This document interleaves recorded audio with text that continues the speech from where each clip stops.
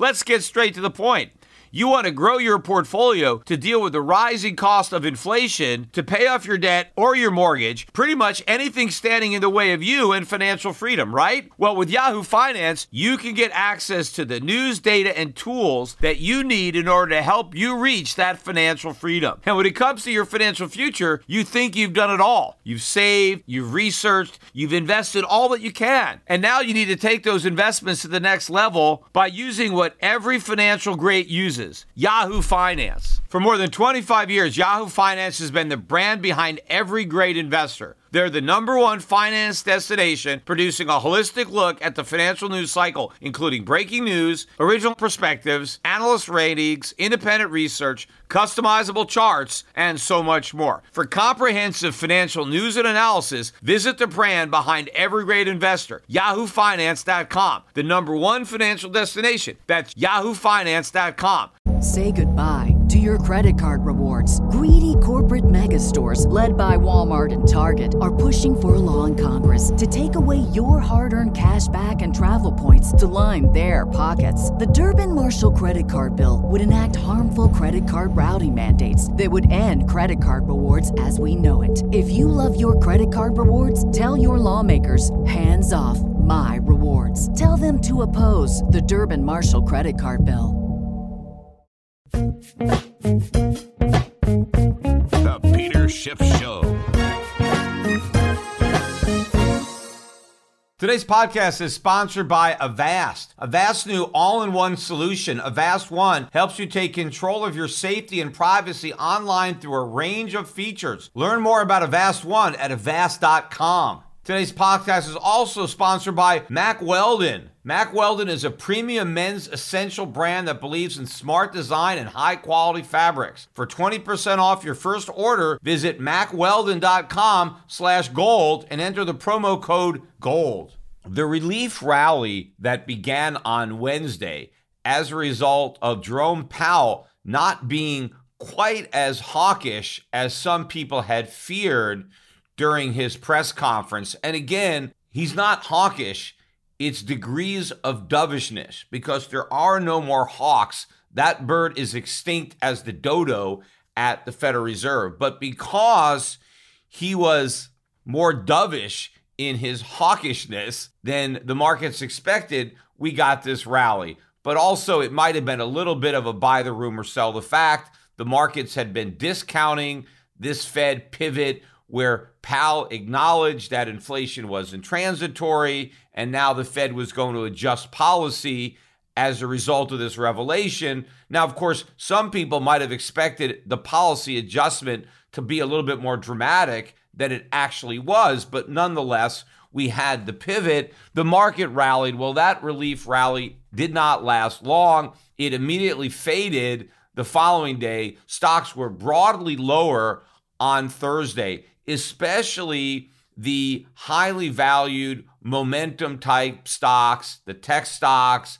meme stocks, cryptocurrencies, anything that is highly speculative in nature that had been propped up by the Fed's easy money. Well, as the Fed threatens to make money less easy, a lot of these assets were falling. And the weakness continued again into Friday. Markets, again, closing lower on Friday, but many of these tech names did catch a bid. They rallied. To me, short covering came in. I don't think these stocks are out of the woods. I think the air is going to continue to come out of that bubble now that the Fed has pricked it. The question is, how much air is the Fed willing to allow to come out from that bubble before they do something to patch it up? But as I've been saying for some time on this podcast, as long as the Fed is moving in this direction, the markets are going to have a big headwind and they're going to be going down. What the markets need is for the Fed to pivot again. Right now, the markets are factoring in less loose monetary policy because that's what we have. We don't have tight money. We have less loose money because the Federal Reserve has still got interest rates at zero. They haven't raised them. And the Fed is still doing quantitative easing, even though they've said that they're going to increase the pace at slowing down quantitative easing. They're still doing it. In fact, look at the balance sheet. Last week, the Fed's balance sheet rose by another $92.1 billion in 1 week. It doesn't sound like there's a whole lot of tapering going on when the Fed grows the balance sheet by $92 billion in a single week. Look at the new record size of the Fed's balance sheet. $8.757 trillion is the new high water mark. Of course, it's not going to last long. More water is coming in. So this is loose monetary policy. Less loose, while it may constitute a tightening for the markets, is not a tightening for the economy, and it's not going to do anything about the inflation problem. It's going to make the inflation problem worse. But the stock market has a different kind of problem. You got to think of the stock market like a drug addict. And a drug addict who's used to a certain amount of drugs, they build up a tolerance for that drug. And if the body requires a certain amount, even if they continue to get the drug, if the dosage is reduced, that's problematic. And that's what's happening with the market. The U.S. stock market and its ridiculously high valuations, and these momentum stocks, they need a certain amount of this monetary heroin to stay high. And even though the Fed is continuing to supply heroin, if they're going to supply less, it's not enough to satisfy this addiction.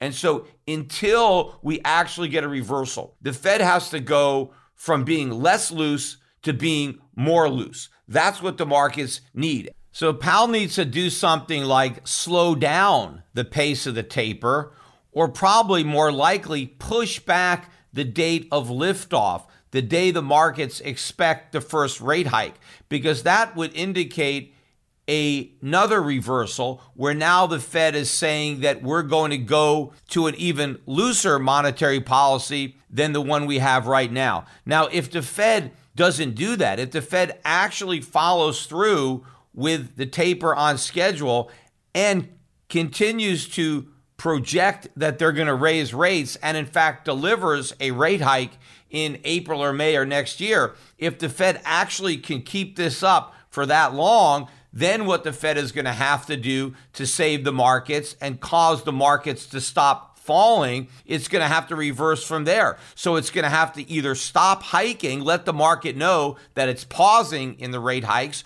or in fact, reverse the hikes by cutting rates. And if the Fed has already ended quantitative easing, it's going to have to resume QE, reverse the taper, and start monetizing debt in a bigger way to put a floor beneath the markets and, in fact, potentially get the stock market to start going up again. Of course, the only reason the Federal Reserve was able to lower interest rates and ease monetary policy to save a falling stock market was the pretext that inflation was still below target. And because we had too low inflation, the Fed had that extra room to prop up the stock market. But what happens in an environment where inflation is already too high? How can the Fed then justify saving the stock market if it means making the inflation problem even worse? After all, the stock market is about the rich people who own stocks. Well, what about the poorer middle class people who don't own stocks but still have to shop and buy groceries and energy? Why force the poor to pay more just so the rich can have more? And in fact, the markets are not just pricing in a less loose Fed. I think many people are trying to look beyond that to the actual tightening, meaning when the Fed gets around to finally shrinking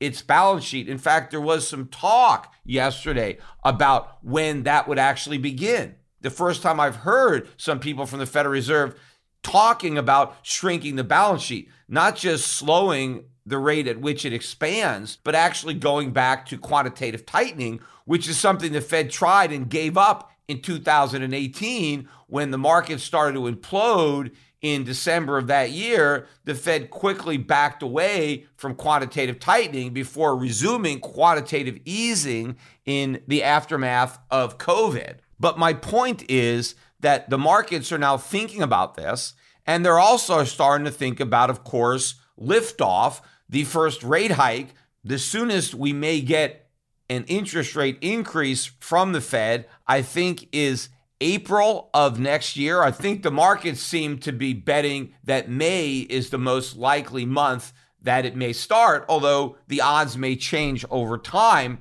But the markets are looking at this. So they're looking forward to tighter monetary policy. And if the Fed does start raising rates, if the Fed does start shrinking its balance sheet, that is a tightening. Now, I would say that if interest rates go up to 25 basis points, 50 basis points, you're still talking about easy money. It's still not tight. It's very loose. It's less loose, but that is a big problem for the markets. But again, it's not going to do anything about the inflation problem. You need tight monetary policy to deal with inflation. And even if the Fed becomes less loose, nobody is looking at tight money, especially the Fed. And again, I mentioned these dot plots on my last podcast, but the Federal Reserve, even looking out to the end of 2023, so more than 2 years from now, they've still got interest rates below 2%. How can that be? If we really have an inflation problem, how are we going to do something about it by maintaining such historically low interest rates? And again, 2% would still be lower than the 2.5% the Fed got us back to in 2018 before they had to reverse course. How can we still be that low that far into the future when inflation is clearly much higher now than it was back then? And the answer is because Jerome Powell is convinced that the low inflation that the U.S. enjoyed over the decade or two prior to COVID, that situation is going to return, and that we can count on this extremely low inflation that we've had, that it is the new normal. And because inflation is going to go back to being really low, well, interest rates can stay really low. That's what supposedly is different. And this is what Powell actually expressed in his last press conference, that all of these factors that he believes have worked to the benefit of the U.S. economy to the extent that it has suppressed inflation and allowed the Fed to maintain what would be historically a highly inflationary monetary policy. They've been able to stay this loose because of all these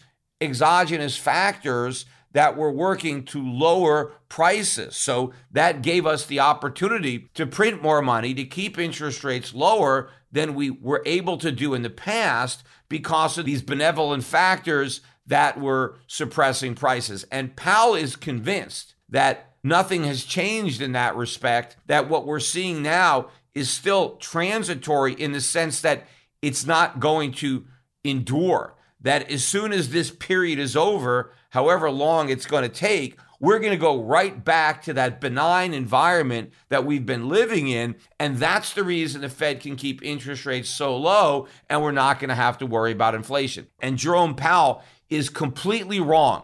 He really does not understand the factors that have been working to suppress inflation. What he doesn't get, and of course, he could be lying, but let's just give him the benefit of the doubt and just assume that he's telling the truth, and he just has no idea what he's talking about. And it's because Powell has absolutely no understanding of what really was helping to keep inflation down. That's why they can keep on printing money and assume that it's not going to have an adverse effect, because they've been able to do it for so long. When the Fed first launched the quantitative easing programs after the 2008 financial crisis, I was out there, a number of other people were out there predicting substantial inflation as a result of those policies. And of course, the policies were inflation, but the public only looks at inflation as price increases, and so does the Fed. But it was obvious to me and to a lot of other people that if you create all this inflation, you print all this money, prices are going to go way up. And the fact that they didn't go way up did a lot to undermine that particular perspective. And it emboldened guys like Paul Krugman, who were saying, don't worry, there's going to be no inflation. This confirmed what they believed. And they were able to criticize people like me. In fact, Paul Krugman called me out personally on a couple of occasions as being wrong in my predictions for high inflation or hyperinflation as a result of quantitative easing. My predictions were not wrong. We're going to have that. In fact, we're already experiencing it now. It's just that there was a longer delay, a longer lag between the printing of all this money and the effects that it would have on the consumer price index. That lag was much longer than probably anybody expected. But because of that long lag, guys like Paul Krugman and Federal Reserve governors have been lulled into a false sense of security that they can continue with those policies now, and we're still going to have a benign effect because apparently all of the factors that were working to lower inflation are still in place. The reality is they're not in place. And that's kind of what I want to talk about during this podcast is why is it that the Federal Reserve was able to print all this money, yet we didn't see a much bigger increase in consumer prices until now?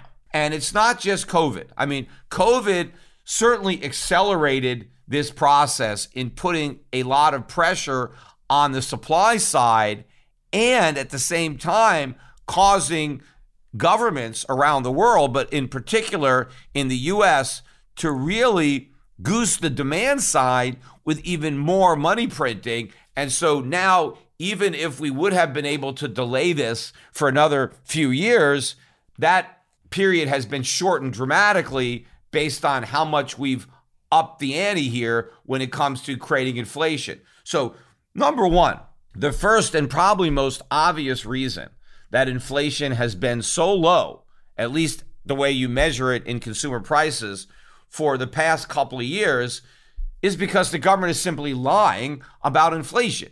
Inflation is not as low as the government has claimed. And that's because of the changes that were made to the CPI in the early 1990s. That is largely responsible for a big reduction in the inflation rate. Sure, if you're going to lie, if you're going to change the way you measure inflation, well, it's not going to be a surprise if the inflation that you're now measuring is lower because you've adjusted the methodology for measuring it. That is responsible for probably all of the undershoot of 2%. I mean, had the government measured inflation more accurately, had we continued throughout the 1990s and 2000s to use the same CPI that we had in the 1980s and 1970s, we never would have had a single year of sub 2% inflation. So the whole idea that inflation was somehow too low and the Fed needed to pursue policies to actively seek a higher rate was all a ruse because it never was low. The government lied to pretend inflation was low and then used that low inflation as an excuse to create more. So that's the number one reason we haven't been honest. Inflation has been there. It's been much higher than the government has acknowledged, but that's not the whole story because you had another significant factor, maybe even more significant than lying about inflation, that actively did work to temporarily mitigate the damage and delay it to the future. Now, the problem is we've caught up to the future because that future is now the present, and we're now feeling the consequences. Those inflation chickens that have been out there for all these years are now coming home to roost, and that's what we're experiencing. Say goodbye to your credit card rewards. Greedy corporate mega stores, led by Walmart and Target, are pushing for a law in Congress to take away your hard-earned cash back and travel points to line their pockets. The Durbin-Marshall credit card bill would enact harmful credit card routing mandates that would end credit card rewards as we know it. If you love your credit card rewards, tell your lawmakers, hands off my rewards. Tell them to oppose the Durbin-Marshall credit card bill. Introducing Wondersuite from Bluehost.com, the tool that makes WordPress wonderful for everyone. Website creation is hard, but now with Bluehost, you can answer a few simple questions about your business and goals, and the Wondersuite tools will automatically lay out your WordPress website or store in minutes. Seriously. From there, you can customize your design, pick your brand colors, and add blocks. No custom theme or coding required. You'll get content suggestions that you can keep or revise, and with Yoast SEO built in, we automatically help you get found in search engines. From step-by-step guidance to suggested plugins to an AI-powered help bot, our built-in tools make WordPress wonderful for everyone. Whether you're a beginner or a pro, you can join over 2 million Bluehost users. Go to bluehost.com/wondersuite. That's bluehost.com/wondersuite. Ah, spring. Nothing like the world progressing towards summer to inspire your own progress. That's what life's all about, in your career, relationships, and your finances. Let's talk about that last one. With the Chime Secured Credit Builder Visa Credit Card, it's easy to start building credit with everyday purchases and regular on-time payments with no annual fees or interest. So your weekly grocery run can feel even more productive, and that morning coffee can taste like a little victory. And if your credit scores grow, so could your opportunities to get lower rates on loans, like for a new ride or finally having a home to call your own. Sounds like progress, right? With Chime's Secure Credit Card, you can start improving your credit scores right away. Get started today at chime.com/build. That's chime.com/build. Chime feels like progress. The Chime Credit Builder Visa Credit Card is issued by the Bancorp Bank N.A. or Stride Bank N.A. members FDIC. Out-of-network ATM withdrawal and OTC advance fees may apply. Terms and conditions apply. Go to chime.com/disclosures for details. Avast has been a global leader in cybersecurity for more than 30 years, and it's trusted by over 435 million users. Avast's new all-in-one solution, Avast One, helps you take control of your safety and privacy online through a range of features. Learn more about Avast One at avast.com. Avast has award-winning antivirus that stops viruses and malware from harming your devices. There's also a data breach monitoring feature, enabling you to find out if your online accounts have been compromised or whether your passwords need to be changed. You get firewall protection, keeping personal information secure and preventing attacks that seek to access your computer and steal your data. Ransomware protection, securing your personal photos, documents, and other files from being modified, deleted, or encrypted by ransomware attacks. It even speeds up your PC by optimizing the background activity of your apps. And their Smart Scan feature enables you to find and remove viruses and resolve the most common privacy and performance issues. I've personally been using Avast for years to secure my data and protect my privacy. In fact, Avast prevents over 1.5 billion attacks every month with Avast One. So now you can confidently take control of your online world without worrying about viruses, phishing attacks, ransomware, hacking attempts, or other cyber crimes. To learn more about Avast One, go to avast.com. If you think about, again, the classic Milton Friedman inflation, which is what inflation is, which is too much money chasing too few goods, you print more money and it bids up the supply of goods. What has been happening in the U.S. economy? The Fed prints all this money, yet that money doesn't lose a lot of value. Look at the exchange rate of the dollar versus other currencies. We've had this massive explosion of money printing, big increase in the Fed's balance sheet. But on a relative basis, the dollar hasn't lost a lot of value relative to other currencies, despite the fact that we've dramatically increased the supply.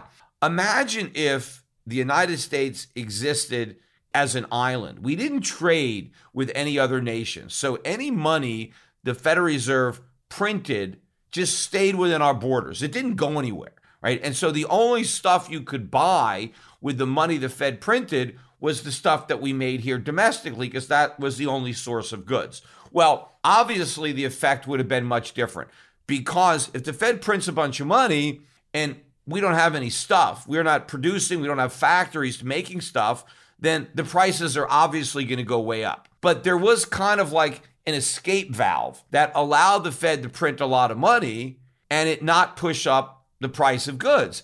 And that was the fact that we have a whole world out there that was able to produce the goods that the U.S. economy couldn't. And we were able to take all the money that the Federal Reserve printed and then use that money to buy all those goods that were made outside the United States. So the Fed prints money, right? The government gets it, sends it to Americans. Americans take that money and buy Chinese goods with it. And now the Chinese send us their goods and we send the Chinese our money. So the money the Fed creates is shipped abroad. So it's not in America bidding up prices, but now the goods that the Chinese produced, they get shipped to America. So now we have all those extra goods to keep a lid on prices. And if you look at the breakdown of the CPI between goods and services, if you just look at services, you've seen a substantial increase in prices, even with the government rigging the CPI, because the cost of services has actually risen by more than what the government admits. But if you strip out goods, you'll see a much bigger increase in prices. Why? Because we can't easily import those services. There isn't a foreign alternative. You can't outsource that stuff because the services have to be performed locally. But when it comes to goods,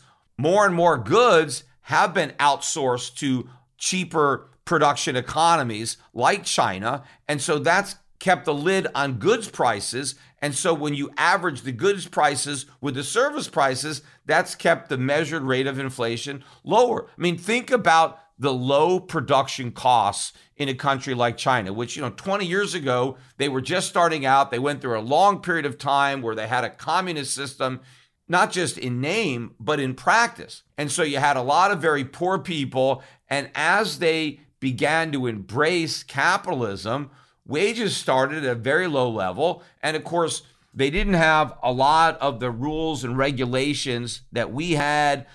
They didn't have all these environmental protections. And so the cost of manufacturing and the cost of labor, capital was all much lower in a country like China. And so we were able to outsource that production in order to keep costs down, even as the Federal Reserve was printing money. And of course, the money that we were printing, we were sending abroad. See, now normally this wouldn't work, because if you ran a big trade deficit like the one the US is running, your currency would crash, because your trading partners would have all this currency, but they'd have nothing to buy, because the whole purpose of trade is that you export to import. You have a concept of comparative advantage. And if, as a nation, there are certain things that you can produce efficiently and there are other things that you can't, rather than producing everything, you produce just what you can make efficiently, and then you trade that for the things that you don't produce efficiently, because maybe your trading partner can produce that more efficiently. And so by everybody concentrating on what they make efficiently and then trading, everybody ends up with more stuff, higher living standards, lower prices. But the goal of your exports is to pay for your imports. You don't just export for the sake of exporting. That's just a waste of resources. You export to pay for your imports. But what about America? You've got China and other countries exporting to the United States. They're not getting imports, they're getting dollars. And because the US is the reserve currency, those dollars are actually valuable. And so our trading partners are content, or have been in the past, to exchange the products that they produce for the money that we print. Now, their willingness to continue to do that and pursue this arrangement, I think, is coming to an end. I think the world is going to tire of exchanging real goods for our paper, especially when they understand how much less that paper is going to be worth in the future than it is now, when they realize the box that the Fed is in with respect to its ability to control inflation, and the fact that government deficits are going to keep on getting bigger and bigger and bigger, putting more and more pressure on the Federal Reserve to monetize those deficits. And in fact, the reason that the deficits were able to get so big in the first place was because of this arrangement, because foreigners were willing to hold on to our U.S. treasuries and keep interest rates artificially low. That emboldened the government to go even deeper into debt, because normally a government that was this profligate would be punished by higher interest rates, and that punishment would change their behavior and cause more fiscal responsibility. But we never got punished. And as a result of that, we continue to pursue even more reckless policies than we had in the past. And so foreigners actually helped encourage this. And ultimately now they're going to be the ones that are going to put on the brakes because they're going to stop enabling all of this debt. But it's going to be the Federal Reserve that is going to ultimately replace foreign buyers of U.S. treasuries. But of course, when foreigners buy U.S. treasuries, there's no new dollars created. They buy treasuries with the dollars that already exist. But when the Federal Reserve has to buy those treasuries, they have to produce even more dollars to finance it, which is inflation. And of course, if those dollars stay here, if they're not exported, then they are going to be bidding up prices. And this is what Powell doesn't understand. We are not going to be able to continue to export our inflation to the degree that we did. And we're going to start to see goods prices rising now. Mack Weldon is a premium men's essential brand that believes in smart designs and high quality fabrics. This holiday season, Mack Weldon can help you stay stylish and comfortable no matter the occasion, whether it's an office party, getting together with family or friends, or just watching TV at home. Mack Weldon's innovative daily wear system has taken the hard work out of outfit planning, with pieces designed to work together for any occasion, saving you time and extra holiday stress. Mack Weldon's warm knit collection features shirts, vests, pajama pants, and more to keep you at a warm temperature in cold weather with innovative technology that uses your own body heat for warmth. Mack Weldon's Ace collection pairs super soft, high-performance fabrics with great style. Mack Weldon's gift sets with limited edition colors are the perfect present for any guy on your Christmas list this holiday season. In fact, when I got my Mack Weldon products in the mail, I was particularly impressed by the packaging, which makes them particularly ideal to give as Christmas gifts. And now you can get 20% off your first order at MackWeldon.com/gold when you enter the promo code GOLD. That's MackWeldon.com/gold using the promo code GOLD to get 20% off. Mack Weldon, get it right for the holidays. Get a Mack Weldon. And of course, even if the Fed hadn't increased the pace of its money printing, the benefits of outsourcing our production to countries like China was bound to diminish over time as Chinese wages go up, as production costs go up. There is less of a benefit of continuing to shift production abroad. And of course, as we've shifted more and more production abroad, there's less incremental benefit from shifting more. See, in the early days of outsourcing, we got a lot of bang for the buck. But over time, that impact is lessened. And so the benefit that we got of having our consumer prices reduced as a result of that is also getting diminished. So it was going to happen anyway, but we've now dramatically accelerated it. And of course, there was another big benefit to this arrangement where we run huge trade deficits. Foreigners send us their stuff so that we have goods to buy, and we send foreigners our money, was that foreigners took that money and they bought financial assets. Now, number one, yes, they bought U.S. treasuries, mortgage-backed securities. So all of this worked to keep interest rates low, and that helped prop up the stock market, prop up the real estate market. But they also directly bought U.S. stocks. It wasn't that they just bought treasuries to keep interest rates low to improve stock market valuations.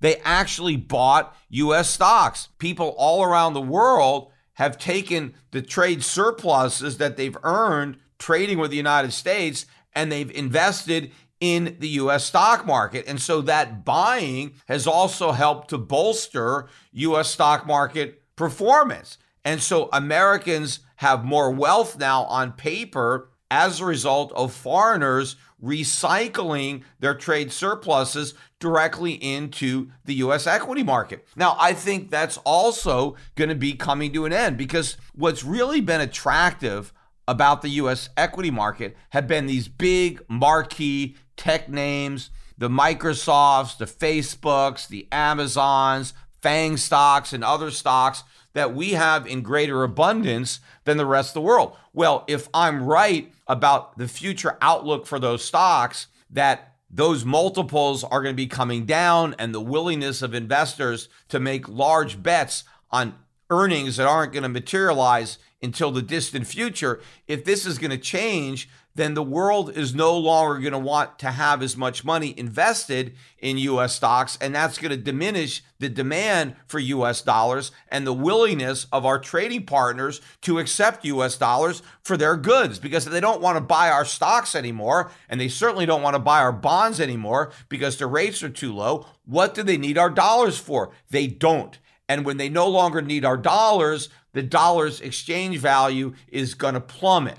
And when that starts to happen, that is going to accelerate the price increases that Americans are going to be dealing with, because we've had the type of inflation that we're experiencing now, 2021, with a stronger dollar. The dollar is stronger today. Its exchange rate relative to other currencies is higher today than it was when the year began, yet prices have gone way up despite a stronger dollar. Can you imagine how much greater those price increases would have been had we had a weaker dollar instead of a stronger dollar? Now, eventually, you're not going to have to imagine that. You're going to be experiencing it because it's going to be a reality. But also to think about this huge benefit that we've had from the ability to have foreigners invest in our assets with their trade surpluses, and the degree that it's impacted not only minimizing inflation, because money that otherwise would have been spent by Americans on goods instead was spent by foreigners on assets.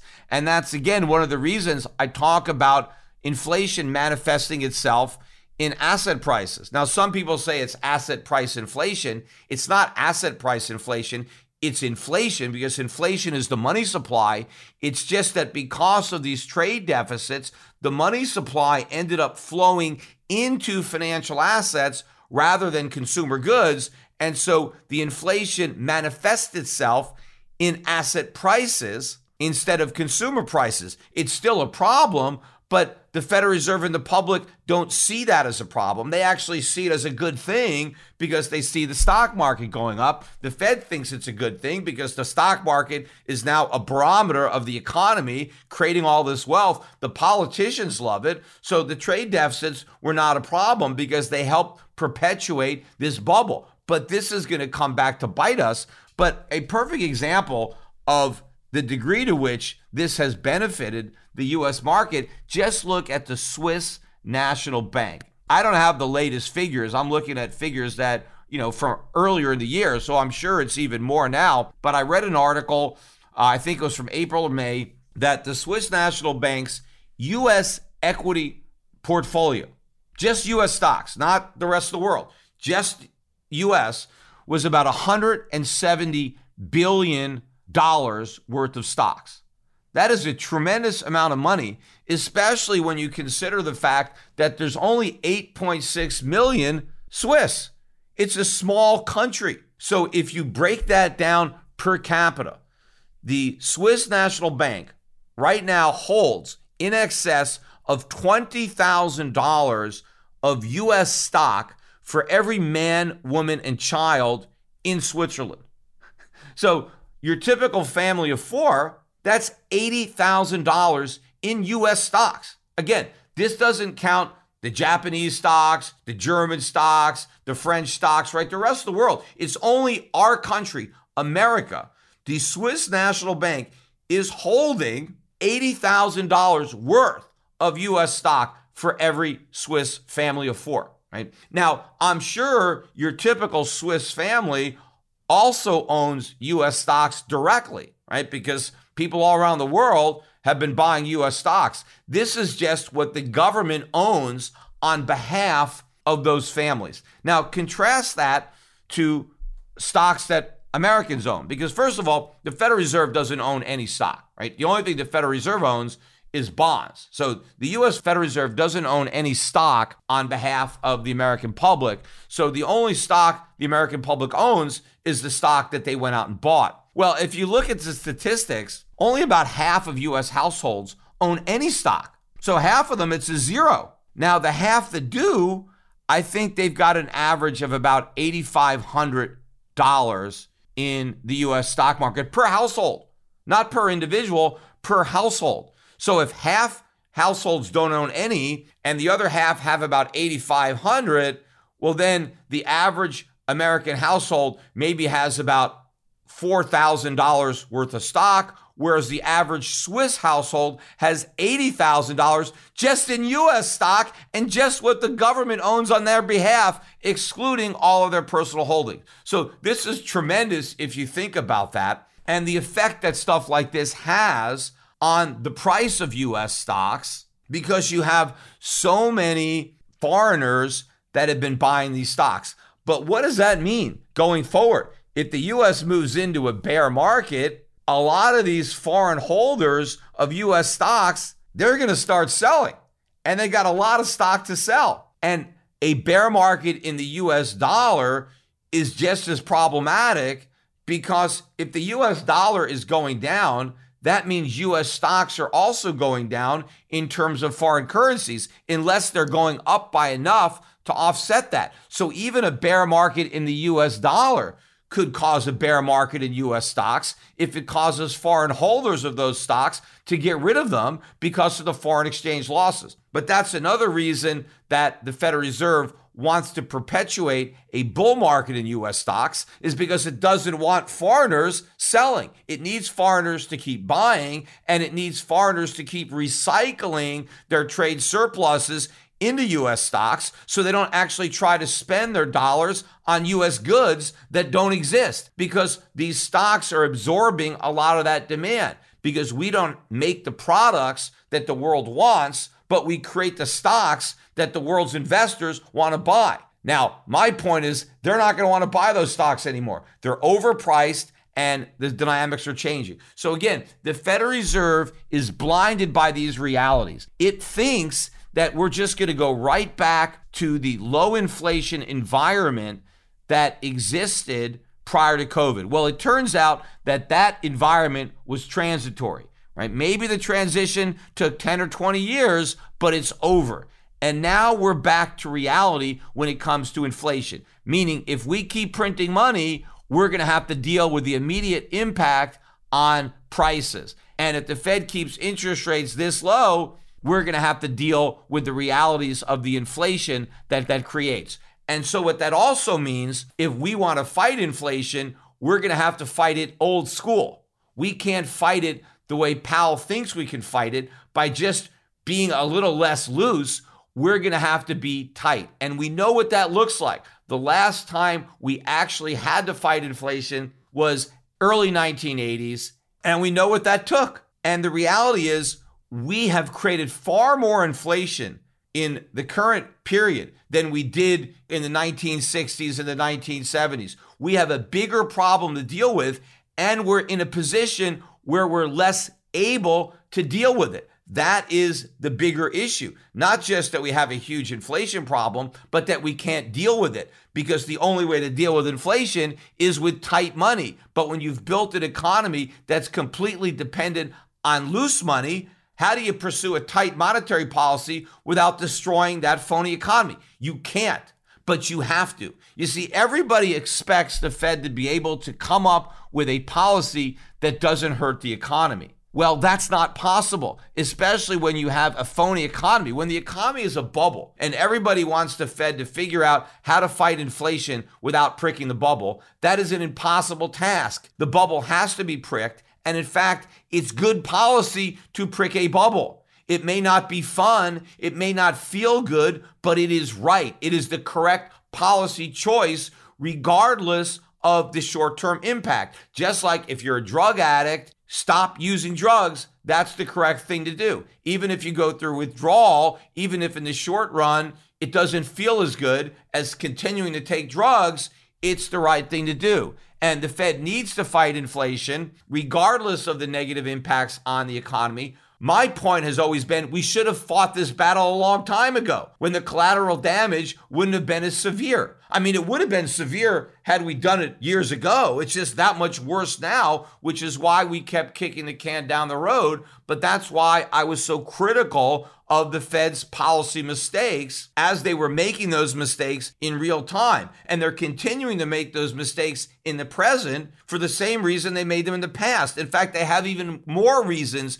to make the mistakes now because the cost of doing the right thing is even more severe than it would have been had they been willing to pay it in the past, which they weren't. And so they're certainly not willing to pay now. What's the easiest choice you can make? Window instead of middle seat? Picking a vendor who sends a great gift basket? Outsourcing business tasks you hate? What about selling with Shopify?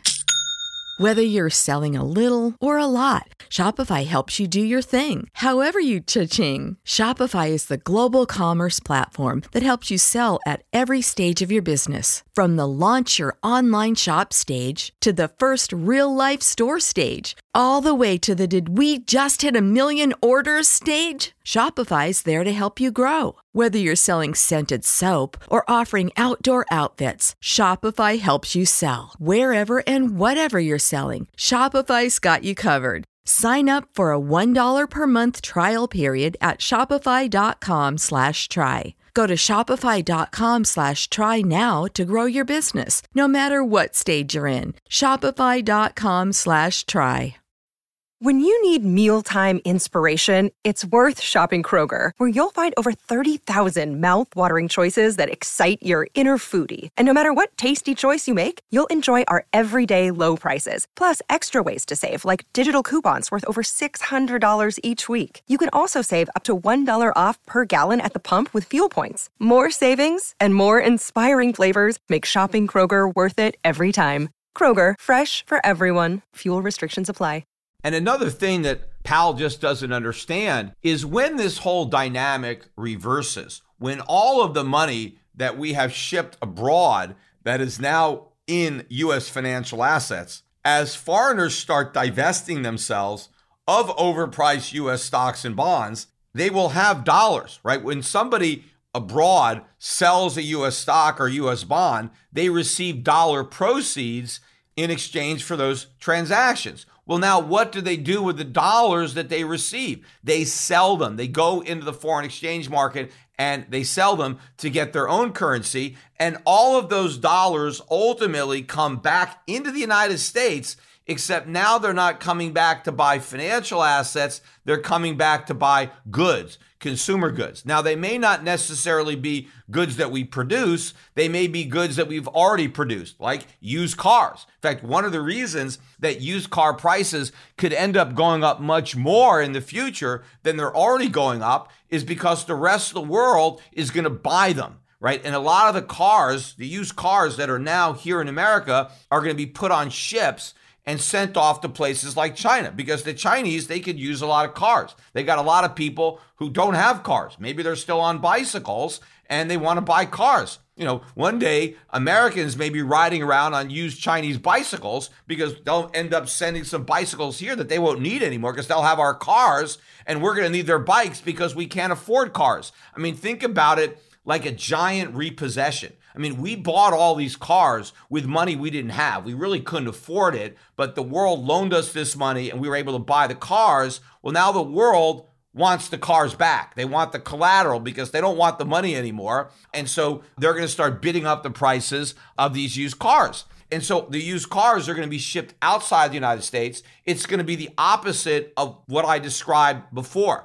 where the Federal Reserve prints money and we ship the money abroad and the rest of the world ships us stuff. So we have all this stuff. And so prices don't go up and the rest of the world gets our money and they buy stocks and bonds. Well, in the future, we're going to print money and it's going to stay here. But the money we've already printed is going to come back. And as it comes back, goods are going to flow out. So it's the opposite. Instead of money flowing out and goods flowing in, we get goods flowing out and money flowing in. And the dollar just collapses and prices are going to spiral out of control. That is where we're headed. In fact, look at what's going on this week with the Turkish lira. The currency is getting killed, all-time record lows, and pretty much everybody is united in their condemnation of Turkish monetary policy. Interest rates, they're saying, are too low in Turkey. In fact, they recently cut interest rates in the face of high inflation And this is being universally criticized by the world central banks, by economists. Everybody is in agreement that Turkish monetary policy is a mistake. They need higher interest rates because they have such high inflation. Well, think about this. Inflation in Turkey right now, although it's probably going to move up, but the most recent data that I've seen on Turkish inflation is 21.3% inflation. Interest rates in Turkey were just reduced to 14%. Okay, and they're saying this is terrible. You can't have 14% interest rates with 21.3% inflation. That's negative 7.3%. That's reckless. That's irresponsible, right? Well, what is America doing? Our interest rates are zero, not 14%. We're at zero, but our inflation, if you annualize the first 11 months of this year, 2021 inflation is 7.3%. Well, that means our interest rates are negative 7.3. That happens to be exactly the same interest rate as Turkey. Because if you take 21.3, which is the inflation rate, and subtract 14, the nominal interest rate, you get 7.3% negative rates. Well, you have 7.3% negative rates in Turkey, and you have 7.3% negative interest rates in America. Well, why is America getting away with it? And in fact, we probably have even lower negative rates than that because the 7.3%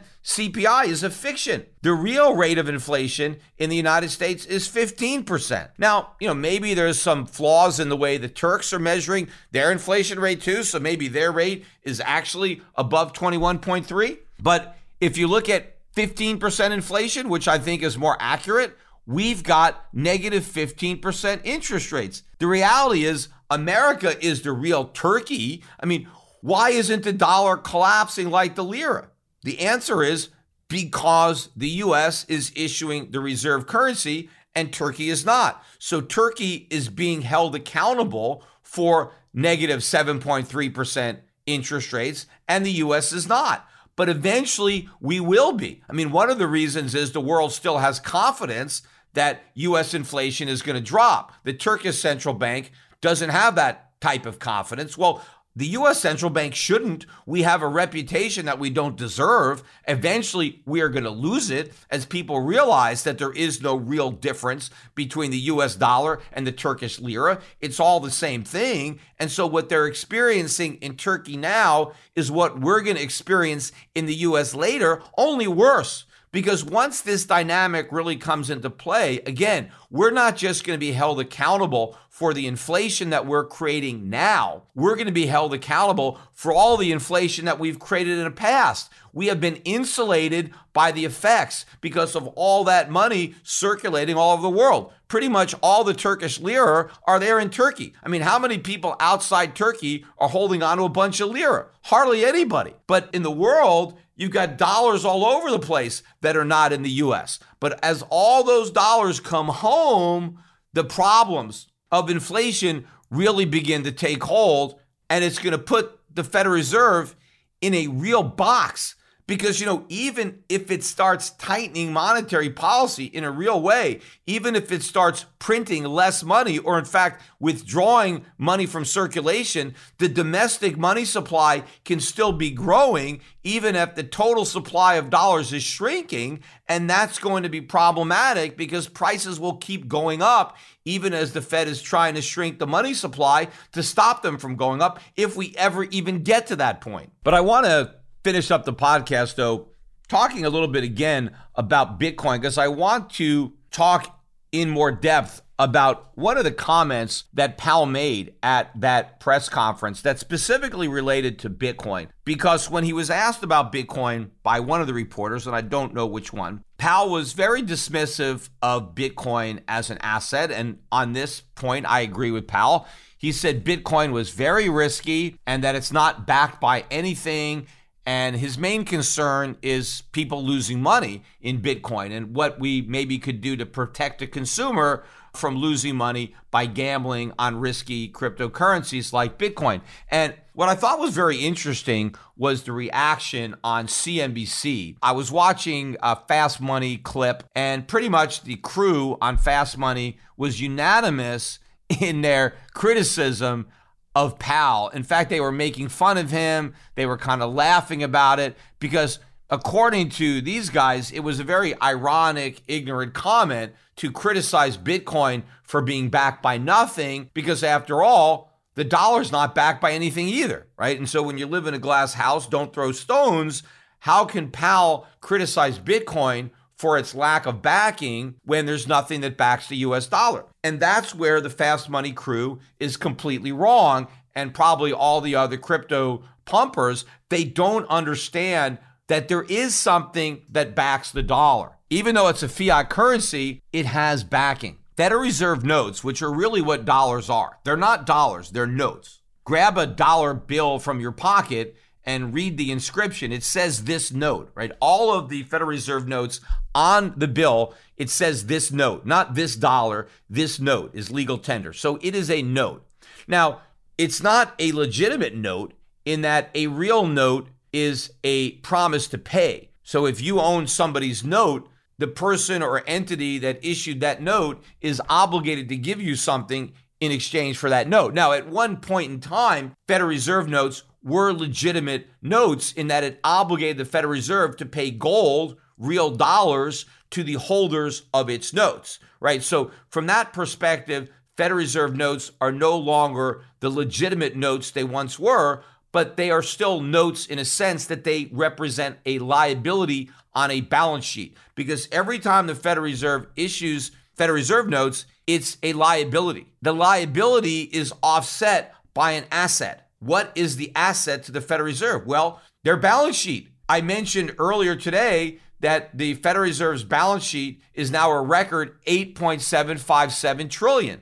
Well, those treasuries, and it's not all treasuries now, you've got mortgage-backed securities, maybe there's some corporate bonds, but that balance sheet is the assets that back up their liabilities, all of the Federal Reserve notes. So from that perspective, the US dollar is backed by the full faith and credit of the US government, because as long as people are willing to hold US treasuries and loan money to the US government, there's value to the dollar. Now, of course, if people no longer have confidence in the dollar, they don't want dollars, they shouldn't want treasuries either, because all treasuries are dollars. But obviously, at some point, a high enough rate of interest may create value. That's what happened in 1980 when you had the dollar free falling. The dollar was collapsing by 1980. It had gone down by about 2/3, right? The dollar went from 360 yen to about 150. It went from 4.25 Deutschmarks to something like 1.5. Look at the Swiss franc, went from like 23 cents to 75 cents, right? The dollar was imploding. And so how did the Federal Reserve shore up? Well, they increased interest rates dramatically, and yields on U.S. treasuries went way up to the point that the yields were so high that people were willing to buy dollars, because even if they were losing value, they were more than making up for that loss of value with interest. You had very high real interest rates, and that ultimately put a floor beneath the dollar. So if the dollar really started to fall, the Federal Reserve could start withdrawing its notes from circulation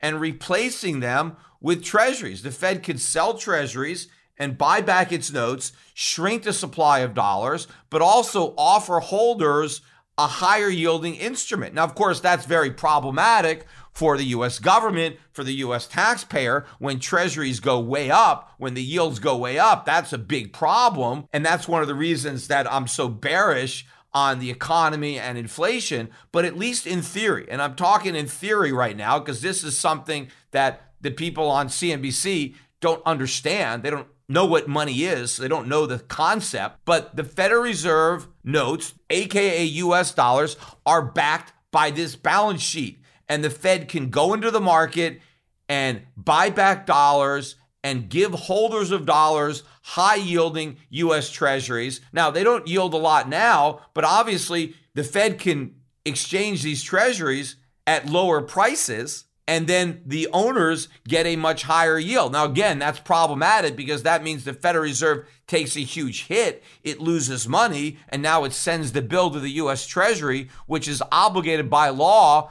to make up those losses, which means the U.S. taxpayer is on the hook to backstop Federal Reserve losses that it undertakes in defending the U.S. dollar that may result in it selling its treasuries at a loss so that the new owners can be paid a higher rate of return to hold on to those treasuries. But that is still a method for backing, right? So the Federal Reserve note is backed by something. Now, I don't think that backing is ideal. In fact, it's hardly ideal. Federal Reserve notes should be backed by real money. They should be backed by gold, but they are backed by something. It's not like the U.S. government just prints money and sends it out there. You still have this independent, quasi-independent bank, right? Private bank that is issuing notes, and those notes are backed up by all of the government bonds that it independently owns, right, on that private balance sheet. And those bonds are its assets, its portfolio, which serve as backing for its liabilities, which are the U.S. currency. So to say that Bitcoin and U.S. dollars are the same because neither are backed is wrong, because there is no central banking authority that has a portfolio of assets that back up Bitcoin. Bitcoin is not a liability of anybody the way a Federal Reserve note is a liability of the Federal Reserve. Bitcoin is what it is. It's just a digital token. There is nothing behind it other than the token itself. Now, when you have real money like gold, gold doesn't need to be backed by anything, because people will say, well, gold's not backed by anything. Gold doesn't need backing because it's a metal. It's backed by itself. It's backed by what you use gold for, using it in jewelry, using it in consumer electronics. There are real uses for that metal. The reason paper money needs to be backed by something is because there is no actual use for that paper money. That's why it needs to be backed by something where there is use. So that paper is basically an IOU for something of actual value. And it's the something of actual value that gives value to that piece of paper. But Bitcoin doesn't have any actual value unto itself because it's not used for anything, and it's not backed by anything. So it's not like Federal Reserve notes that are backed by U.S. Treasuries, and it's not like gold that's backed by its metallic properties. It's just nothing. It is nothing more than a pyramid Ponzi hybrid. People buy Bitcoin because they expect the price to go up. And as soon as people no longer expect the price to go up, then nobody's going to want to buy it. And then the bottom is going to drop out. But before that does, I would strongly suggest that any of my listeners to this podcast, and I know there are a lot of people who own Bitcoin who listen to my podcast, you got to sell. And you don't have to sell everything. I mean, if you want to hold on to some Bitcoin, fine. If that's the only way that you'll sell some, well, then do that. But what you can't do is just hold on to everything. As I think I mentioned on a previous podcast, something like 80% of all the people who own Bitcoin have never sold a single Satoshi. You got to sell. You can't just keep all of your winnings on the table and hope your luck doesn't run out, because eventually it will. And so before it does, act responsibly. At a minimum, take your principal off the table and just play with the house's money. But I wouldn't stop there. I would take a considerable amount of my profits away as well and invest that money more responsibly. You know, the Bitcoin community makes a big deal about the fact that baby boomers, older people like me, well, we barely own any Bitcoin. But if you look at the millennials, right, they have so much in Bitcoin and they look at that as a good thing. To me, that's a negative, because more experienced investors who have a greater understanding, more knowledge, those are the ones that are choosing not to buy because they understand the Ponzi-like nature of what's going on. But you have young, inexperienced investors. Those are the ones that are buying in. It's not because they're so tech savvy and they're so smart. It's because they're so dumb. They're just not smart enough to realize it because they haven't lived long enough. I mean, every generation thinks they're smarter than their parents and their grandparents. They think that they're doing something that we've never done before. And look, just because you take a Ponzi pyramid scheme and make it digital and put it on a blockchain, it doesn't change the nature of the scheme. It's going to end just as badly, even though it's got all this technology behind it and all this new infrastructure. A rose by any other name is still a rose. Although the better analogy for Bitcoin is a tulip by any other name is still a tulip, even if it's digital.